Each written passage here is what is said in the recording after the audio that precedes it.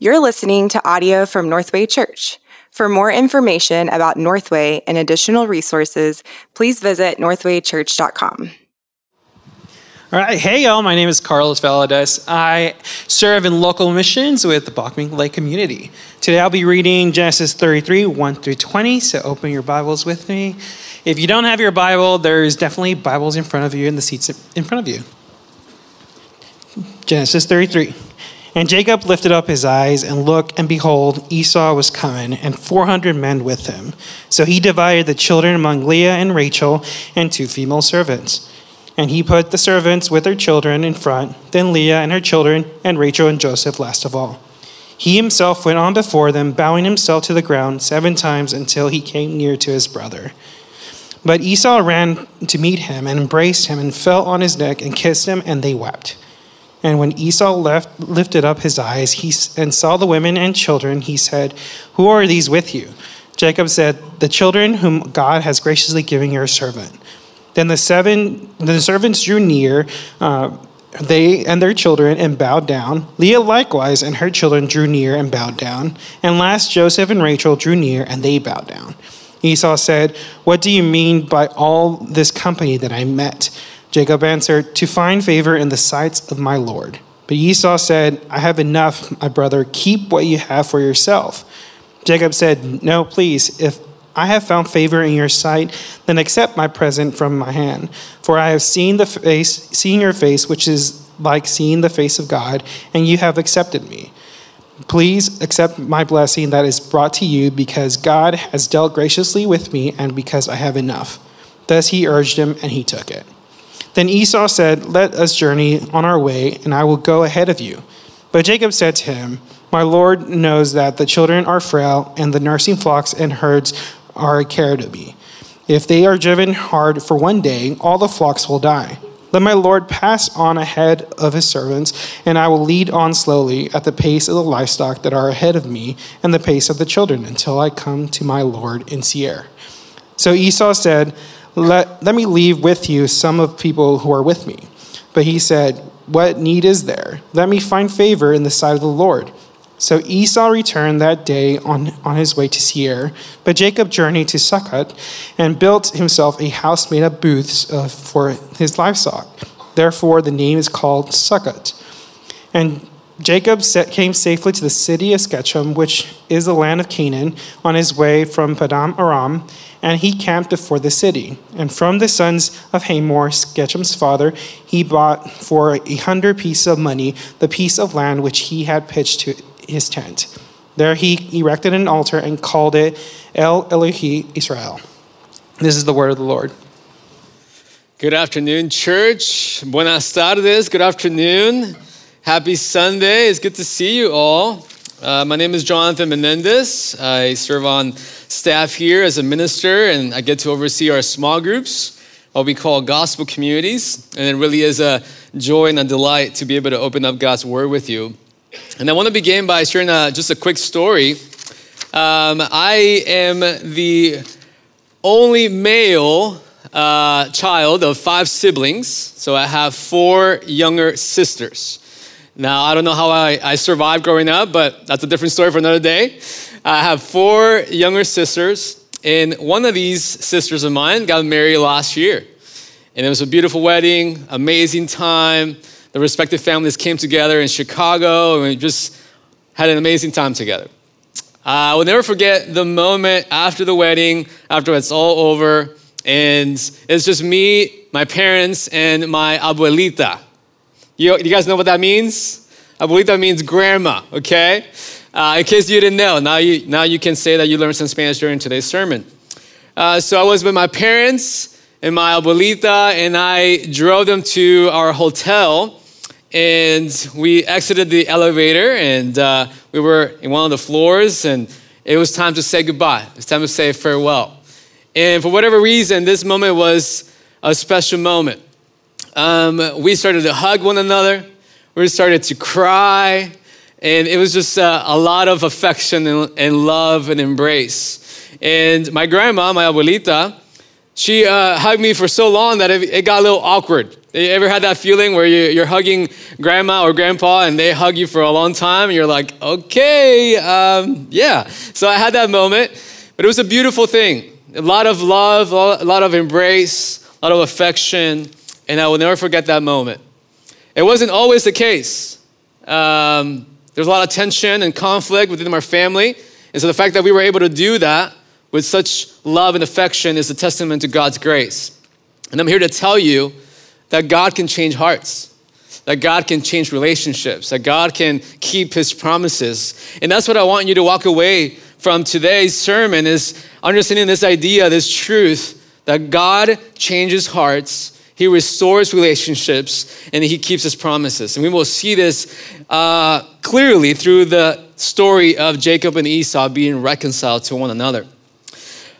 Before jumping into the chapter that we're going to look at today, let's do a quick recap. It's always good to review where we have been in order to understand the context in which we find ourselves. So if you recall, Genesis 27, Jacob and Esau, right? Jacob steals Esau's blessing, and it's a big deal. Jacob lies, he manipulates, he deceives both his father and brother. And as a consequence, as a result, Esau wants to kill him. Esau wants to kill his younger brother for having stolen his blessing. And so Jacob runs away. He flees, right? And he goes up north to an area called Paddan Aram, which is about 500 miles north of where Jacob was at that time. And he spends time with his uncle Laban. And he begins to work. His family grew and multiplied. His possessions grew and multiplied and all that good stuff. And eventually, the sons of Laban began to envy and become jealous of Jacob and his prosperity. And in that context, God tells Jacob to flee from, or to leave that area, to go back to the land of his people, of his father in Canaan. And so Jacob and his family and possessions and animals, they start traveling south. And Jacob has various encounters with the Lord along the way, right, that are significant, that we have looked at the last couple of weeks. And in chapter 31, then, we see how Jacob descends from Paddan Aram, and he encounters God along the way. Chapter 32, we find out that Jacob sent messengers to Esau, right, to kind of prepare the way, like, hey, my brother is coming, right? Or I should say, Jacob is coming, your brother is coming, and here's a gift for you. And this gift was extravagant, over 500 animals. That's a whole lot of animals, y'all. Very extravagant gift. And so these messengers they go to Esau, they communicate this message, your brother's coming, here is a gift. And we find out in the last chapter, chapter 32, it gives us an insight into how Jacob was feeling. We find out that he was afraid. And so he sent this gift to appease his brother, to appease his brother's wrath. And so that's important to know. That's important to keep in mind as we jump into chapter 33, because it's a continuation of that story. And so now that we have briefly reviewed where we have been, let's jump in now to chapter 33 in Genesis. It's the very first book of the Bible. You should all be there by now. Are you guys all there? Yes? Amen? Okay. We're going to look at this chapter, and we can divide up this chapter into 3 sections. The very first section, verses 1 through 4, the reunion. The second section, the dialogue, the conversation between Jacob and Esau, verses 5 through 15. And then lastly, the last section, the parting. They go their separate ways in verses 16 through 20.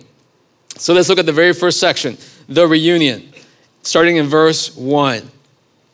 And Jacob lifted up his eyes. That's an expression that we have seen before. It usually indicates a new section. So Jacob lifted up his eyes and looked, and behold, who was there? Esau was coming. And how many men? 400 men with him. What would you do in this scenario? What would you do in this moment? I don't know about you, but I probably would pee my pants. Just being real, just being honest, okay? I see my older brother. He wants to kill me. There are 400 men with him, right? This is code for militia. And you can assume, right? Man, these folks are going to kill me. I'm dead meat, right? I'm a dead man walking. So what does Jacob do? He has a plan. He takes action. So he divided the children among Leah and Rachel and the 2 female servants. Verse 2, and he put the servants with their children in front, then Leah with her children, and Rachel and Joseph last of all. What is happening here? We still see some old Jacob in the mix, right? There's still a level of preference and favoritism. He puts Rachel and Joseph at the end because these are the 2 that he loved the most, and his servants at the front, right? There's still a level of preference and favoritism. But notice the next verse. Notice verse 3. We see new Jacob in a way. He himself went on before them, bowing himself to the ground how many times? Not once, not twice, 7 times until he came near to his brother. So we do see this new Jacob. God has changed him. God has transformed him. And so he does divide up his family into groups by preference, but then he goes on ahead. He takes risk. Bold move, right? He moves forward and goes first. He bows down how many times? 7 times. We're going to see throughout this chapter a contrast between these 2 characters. How Jacob sees himself in relationship to Esau and how they treat each other. And right off the bat, we see Jacob acting like a subordinate to Esau, like inferior, like a servant to Esau, someone who is superior, bowing down 7 times. Now we know throughout scripture that the number 7, right, means like completeness, wholeness. And so Jacob is showing an immense amount of respect and honor to his older brother. This is a big deal, right? This is not the same Jacob that we saw in Genesis 27 that was cunning and deceiving and lying and all that. He is bowing down to his brother. And then we see verse 4. Beautiful verse. Amazing verse. But Esau, what does he do? He begins to point his finger. No. He doesn't do that, right? But Esau ran to meet him. I don't know how fast. He ran to meet him, embraced him, fell on his neck, and kissed him. And they wept. Isn't that amazing? Isn't that beautiful? The 2 brothers that were at odds against one another, there was hostility, there was enmity, there was tension, there was conflict. Here we see these 2 brothers embrace, love one another, hug, kiss, and they weep together. It's a beautiful, beautiful moment, a beautiful scene. There's so much action going on in this verse alone. 5 action words to be exact. Esau runs, he embraces, he falls on his brother's neck, he kisses him, and they weep together. And it's a beautiful, beautiful moments, and we see Esau's embrace. So we see the reunion in the first 4 verses. Let's look at now the second section, the dialogue, the conversation between these two brothers, starting in verse 5. And in this section, what we're going to see is a series of questions and answers. Esau will ask a question, Jacob will respond. Esau will ask a second question, Jacob will respond, and then we'll see Esau share a proposal, and then Jacob will share a counter proposal with this back and forth dialogue, okay? So let's look at Esau's first question in verse 5. And when Esau lifted up his eyes, there's that expression again, and saw the women and the children, he said, "Who are these with you?" Jacob responds, "The children whom God has what? Graciously given your servants." Then the servants drew near, they and their children, and bowed down. Verse 7, Leah likewise and her children drew near and bowed down. And last, Joseph and Rachel drew near and they bowed down. So Esau asks a question. Jacob responds, right? Esau is like, "Hey, who are all these people with you?" And Jacob responds, "This is my family. This is my family. And this family right? They also bowed down to Esau, showing an incredible amount of honor and respect. Notice what Jacob does. He emphasizes God's grace. He doesn't say, it's because of me and my strength, this family has grown. And he could have said that, but he didn't. He emphasized God's grace. These are the children that God has graciously given your servants. Again, notice the word that Jacob uses for himself, servant, right? He is bowing down to Esau. Is this posture of humility because Jacob has been transformed. So that's the first question and answer. Now let's look at the second question from Esau in verse 8. And Esau said, "What do you mean by all this company that I met?" Jacob answered, "To find favor in the sight of my Lord." But Esau said, "I have enough, my brother. Keep what you have for yourself." Verse 10, Jacob said, "No, please, if I have found favor in your sight, then accept my present from my hand. For I have seen your face," which is like seeing the face of God, "and you have accepted me." Verse 11, "Please accept my blessing that is brought to you because God has dealt graciously," there is that word again, "with me, and because I have enough." Thus, he urged him, and he took it. And so here we see Esau's second question. "Jacob, what is all this company?" The word there literally is camp. It's a play on words because earlier in Jacob's journey, he had encountered angels, right? Encountered God, and he's like, man, this is God's camp. And then later on, he divides up his family, his possessions into two camps. And here is Esau asking, hey, what is this camp? What is all this company? Now, Esau knows, at least to a degree, what this is all about. The messengers had gone. They have communicated a message. Hey, your brother Jacob is coming. This is a gift from him to you, right? But Esau is inquiring further. What is this all about? And Jacob responds, and we're given insight once again into his heart to find favor in the sight of my Lord. Do you see what Jacob is trying to do? He's trying to appease his brother's wrath. He's trying to earn his favor, and therefore he's given this gift to do that. Esau politely declines, hey, I have enough. You keep this to yourself. And Jacob continues, right? He insists until he convinces Esau to take the blessing, to take the gift, the present, okay? And Jacob kind of puts a condition here. Hey, if you have truly accepted me, then accept my gift. If I have truly found favor in your sight, accept my gift. And he uses two different words here for gift. Very, very fascinating, very insightful. The first word is the word mincha or minha, and it's a word that is often used in sacrificial offerings, okay?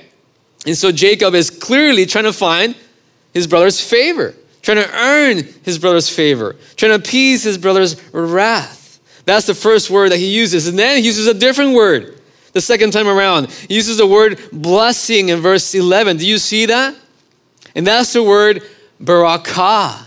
We've seen this before in Genesis 27. Jacob stole Esau's barakah, blessing. And so Jacob here is saying now, hey, yes, accept my gift, accept my blessing. So what is Jacob doing here? Is he trying to undo what has happened? Is he trying to reverse what has taken place? I believe that Jacob is not undoing that, not reversing that, because God is in this, in the sense that God's redemptive purposes through Jacob will continue and move forward. But in a way, Jacob is realizing what he did a long time ago. And he's making a restitution, right? A repayment for what he has done to a degree. And so he acknowledges that. Please accept my blessing that is brought to you. Why? Look at Jacob's motivation. Because God has dealt graciously with me, and I have enough.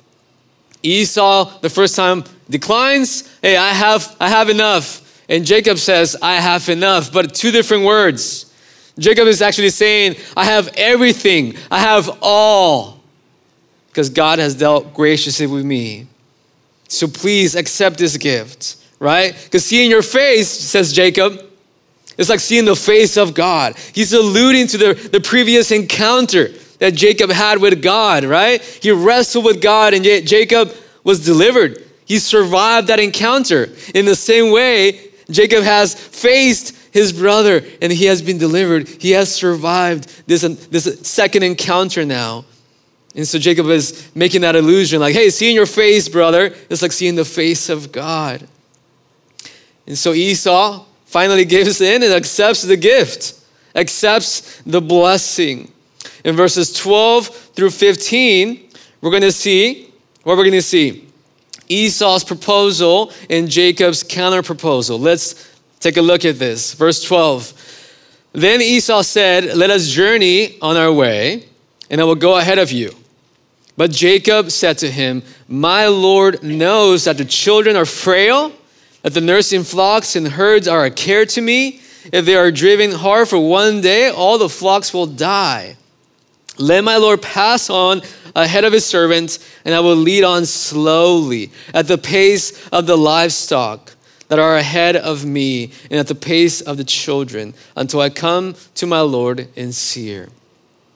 So Esau, after experiencing a level of reconciliation with his brother, he's like, hey, let's get going. Vámonos, come on. Let's get going. Let's get on our journey. And Jacob politely declines. My Lord, right? You go on ahead of me. And gives a reason, gives a rationale, gives an explanation. Hey, I have young children. I have young animals. Both of these cannot be driven too hard in one day. It's going to be too much for them. The animals could die, right? I need to nurse them. I need to feed them. I need to take care of them. So it gives a legitimate rationale and explanation as to why he couldn't go with Esau in his journey, at least not at the same pace with Esau and the rest of the men. And so Jacob politely declines and just tells Esau, hey, you go on ahead. I will meet you in Seir. I will lead on slowly. I will go at the pace of the animals and the pace of the children. This reminds me of my own family. We have a newborn. He is 4 months today. Isn't that crazy? Time flies.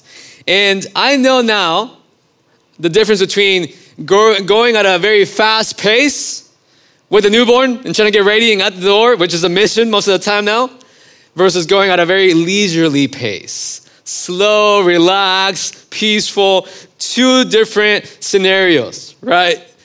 This one, when we're going fast, is stressful. When we're running behind, we're running late. Oh my goodness, there's tension. We're like, we gotta get going. And then little guy has a diaper change that he needs. He needs a new outfit, you know? And so things are outside of our control. And oftentimes we have to slow down and make a lot of time in case for those emergencies, those unexpected things that come up. And so in a way, Jacob is like, hey, I have young animals, young children. I need to go at their pace. Literally at their feet, like their pace, little by little. And this phrase that I will lead on slowly is used elsewhere of a shepherd guiding his flock, guiding them, caring for them, shepherding them. And so we see Jacob, again, transform, change. He's like, I will lead on slowly at the pace of the children and the livestock until I come to Seir. So there's that proposal, counter proposal, okay? Look at verse 15. So Esau said, let me leave with you some of the people who are with me. But he said, Jacob, what need is there? Let me find favor in the sight of my Lord. Jacob is still trying to find favor with his brother Esau, right? And so Jacob declines that first proposal. And then Esau is like, well, hey, I can leave some of my men with you. Do you remember last week when Jacob found out that there were 400 men coming? That was code for militia. Oh my goodness, I'm gonna get killed. Here we see that these men are actually there to protect him, to go with him along the way, along the journey. And so it's this beautiful thing. Esau is trying to be kind here, trying to provide protection for his brother and his family. And Jacob declines yet again and asks, let me find favor. In other words, hey, please let me do this one thing, right? And so there we see that dialogue. Now let's look at the last section, verses 16 through 20, the parting. These two brothers go their separate ways. Verse 16, so Esau returned that day on his way to Seir. Verse 17, but Jacob journeyed to Succoth and built himself a house and made booths for his livestock. Therefore, the name of the place is called Succoth. Okay? So what's happening here? These two go their separate ways. Esau goes to Seir, Jacob goes to Succoth. So what is Jacob doing here? Is he lying yet again? Is he deceiving his brother yet again? What is happening here? What's going on? Is there manipulation? Is there deception here or lies? Well, we don't know with 100% certainty. At the very least, we can say that Jacob is being reluctant or hesitant to trust his brother fully. At the very least. Okay? So they go their separate ways, and Jacob ends up at Succoth. That word literally means shelters or booths. That's why that city was called, or that place was called Succoth. Okay? And Jacob sets up shop there. He builds a house, not like the house you and I know here in Dallas, Texas, the 21st century. He built a house there, made shelters for his livestock, and he sets up shop. He lives there for a period of time. We don't know how long exactly. And then verse 18 and 19 serve as a transition into the next story, which we'll look at next week. Verse 18, and Jacob came safely or peacefully to the city of Shechem, which is in the land of Canaan, on his way from Padam Aram, and he camped before the city. And from the sons of Hamor, Shechem's father, he bought for 100 pieces of money the piece of land on which he had pitched his tent. Here we see that Jacob ends up at a different location, right? After Succoth, after spending time there, we don't know how long, he ends up in Shechem. And Shechem is both a city and a person, as we will see in next chapter. Look at the way Jacob arrives at this city, right? Safely, peacefully, which is a big contrast to what we will see in the next chapter. The next chapter shares a tragic story that takes place in Shechem. And so these two verses serve as a transition into the next story. And so Jacob buys some land, okay? And then verse 20, here we see the culmination of this sibling rivalry, of this sibling saga. Verse 20, there he erected an altar and called it El Elohe Israel. Literally, God, God of Israel. So Jacob purchases land, sets up shop, built an altar, and worships God. What's going on here? There's a lot going on here. And it's beautiful, and it's amazing. We've seen this before. Does this sound familiar to you? Remember the story of Abraham, right? Abraham in his own journey with God, right, ends up in Shechem. And what does he do? He buys a piece of land. And what does he do? After encountering the Lord, he also sets up an altar and worshiped God. And so this story here with Jacob echoes that previous story with Abraham. And so in a similar way, Jacob sets up an altar and worships the living God. Worship. This is a proper response to sibling reconciliation. And it's a proper response to the fulfillment of God's promises. Why do I say fulfillment of God's promises? If you recall in Jacob's journey, there was a time in which he, on his way to Padam Aram, has this encounter with the living God, right? And Jacob is like, hey, God, if you are with me, if you keep me, if you sustain me, if you protect me, if you bring me back, then you will be my God. This is exactly what's happening here. God has been faithful to keep him. He has kept his promise. Jacob has returned safely, peacefully. And so God has kept his promise. He has been with Jacob. He has protected him. He has sustained him. He has multiplied him. He has blessed him. And so therefore Jacob worships God. because God has reconciled him and Esau, and God has kept his promise. And it's a beautiful thing. So how do we make sense of all this? How do we apply this to our lives? Two things. One, God can change hearts. God can change hearts. Reconciliation is possible. Dear friends, I want you to walk away with that God can change hearts. Reconciliation is possible. But we first need to be reconciled with God, our Creator. This is vertical reconciliation that needs to take place before horizontal reconciliation. Let's go back to verse 4 real quick. Remember how Esau ran to see Jacob, to meet him, to embrace him, falls on his neck, kissed him, and they wept together. Does that remind you of any other story? Maybe the New Testament? Hint, hint. Right? Jesus, he tells a parable, right? The story of the prodigal son. We're not going to go into great detail of that story, but briefly, there are two sons. The younger one comes to the father. Father, I want my inheritance. The father divides up his inheritance among the two brothers. The younger brother goes out, leaves the home, and basically goes after his own sin.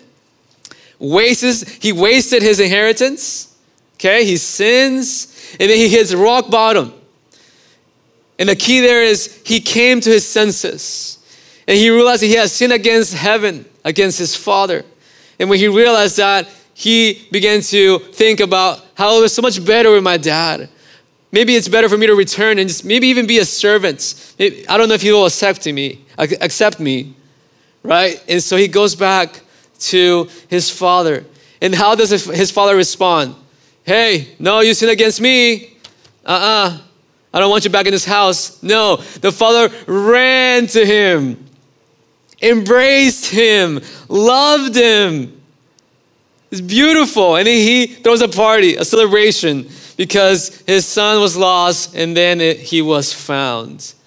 Dear friends, dear church family, this is the Father's heart towards sinners.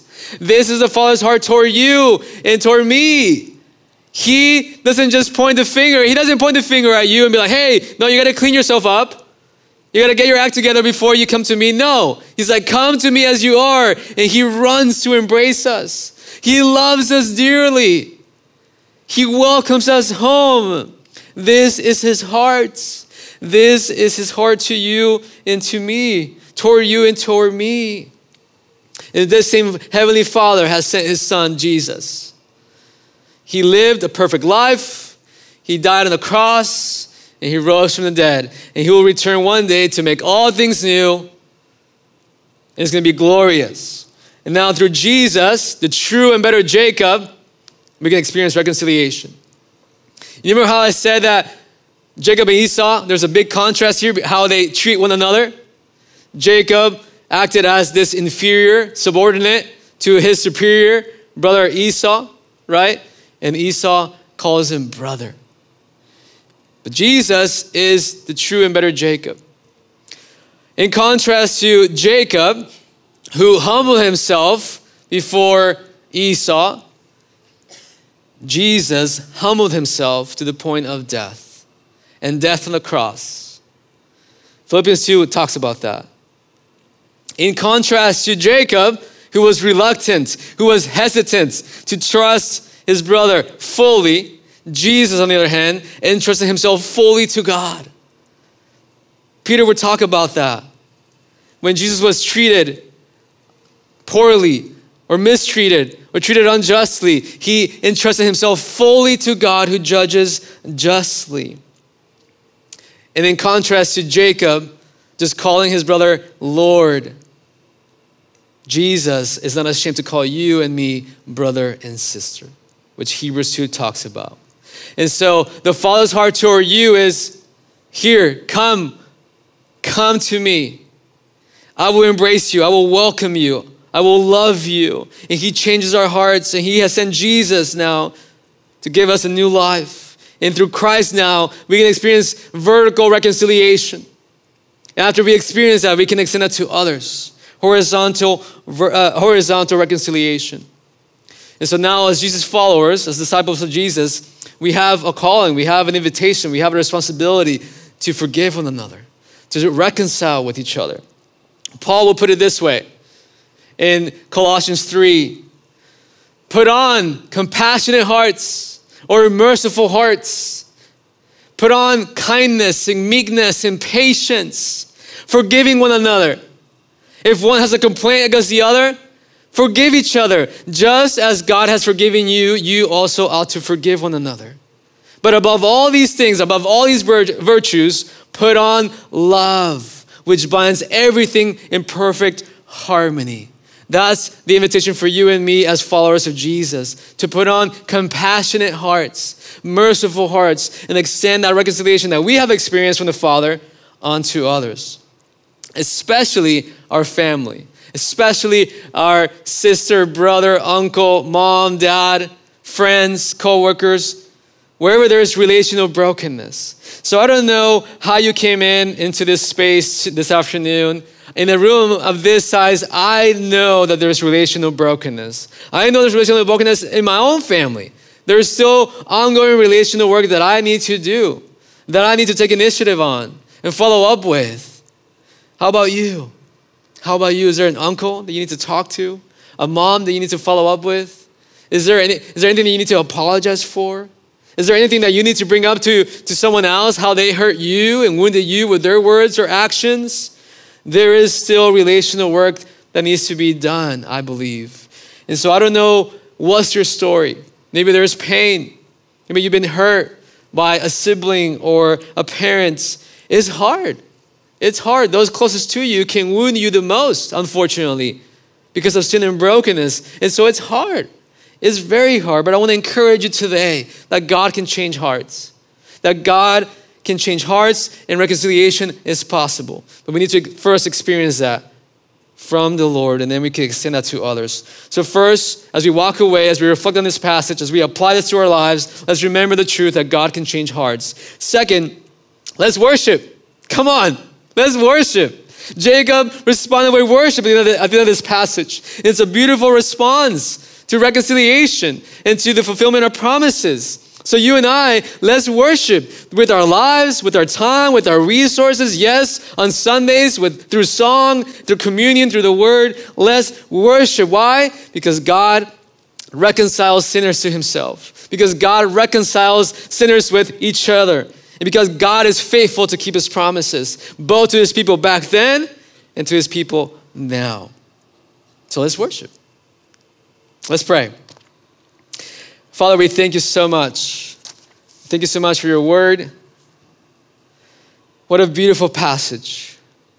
What a beautiful story of reconciliation. Lord, you changed the hearts of Jacob and Esau.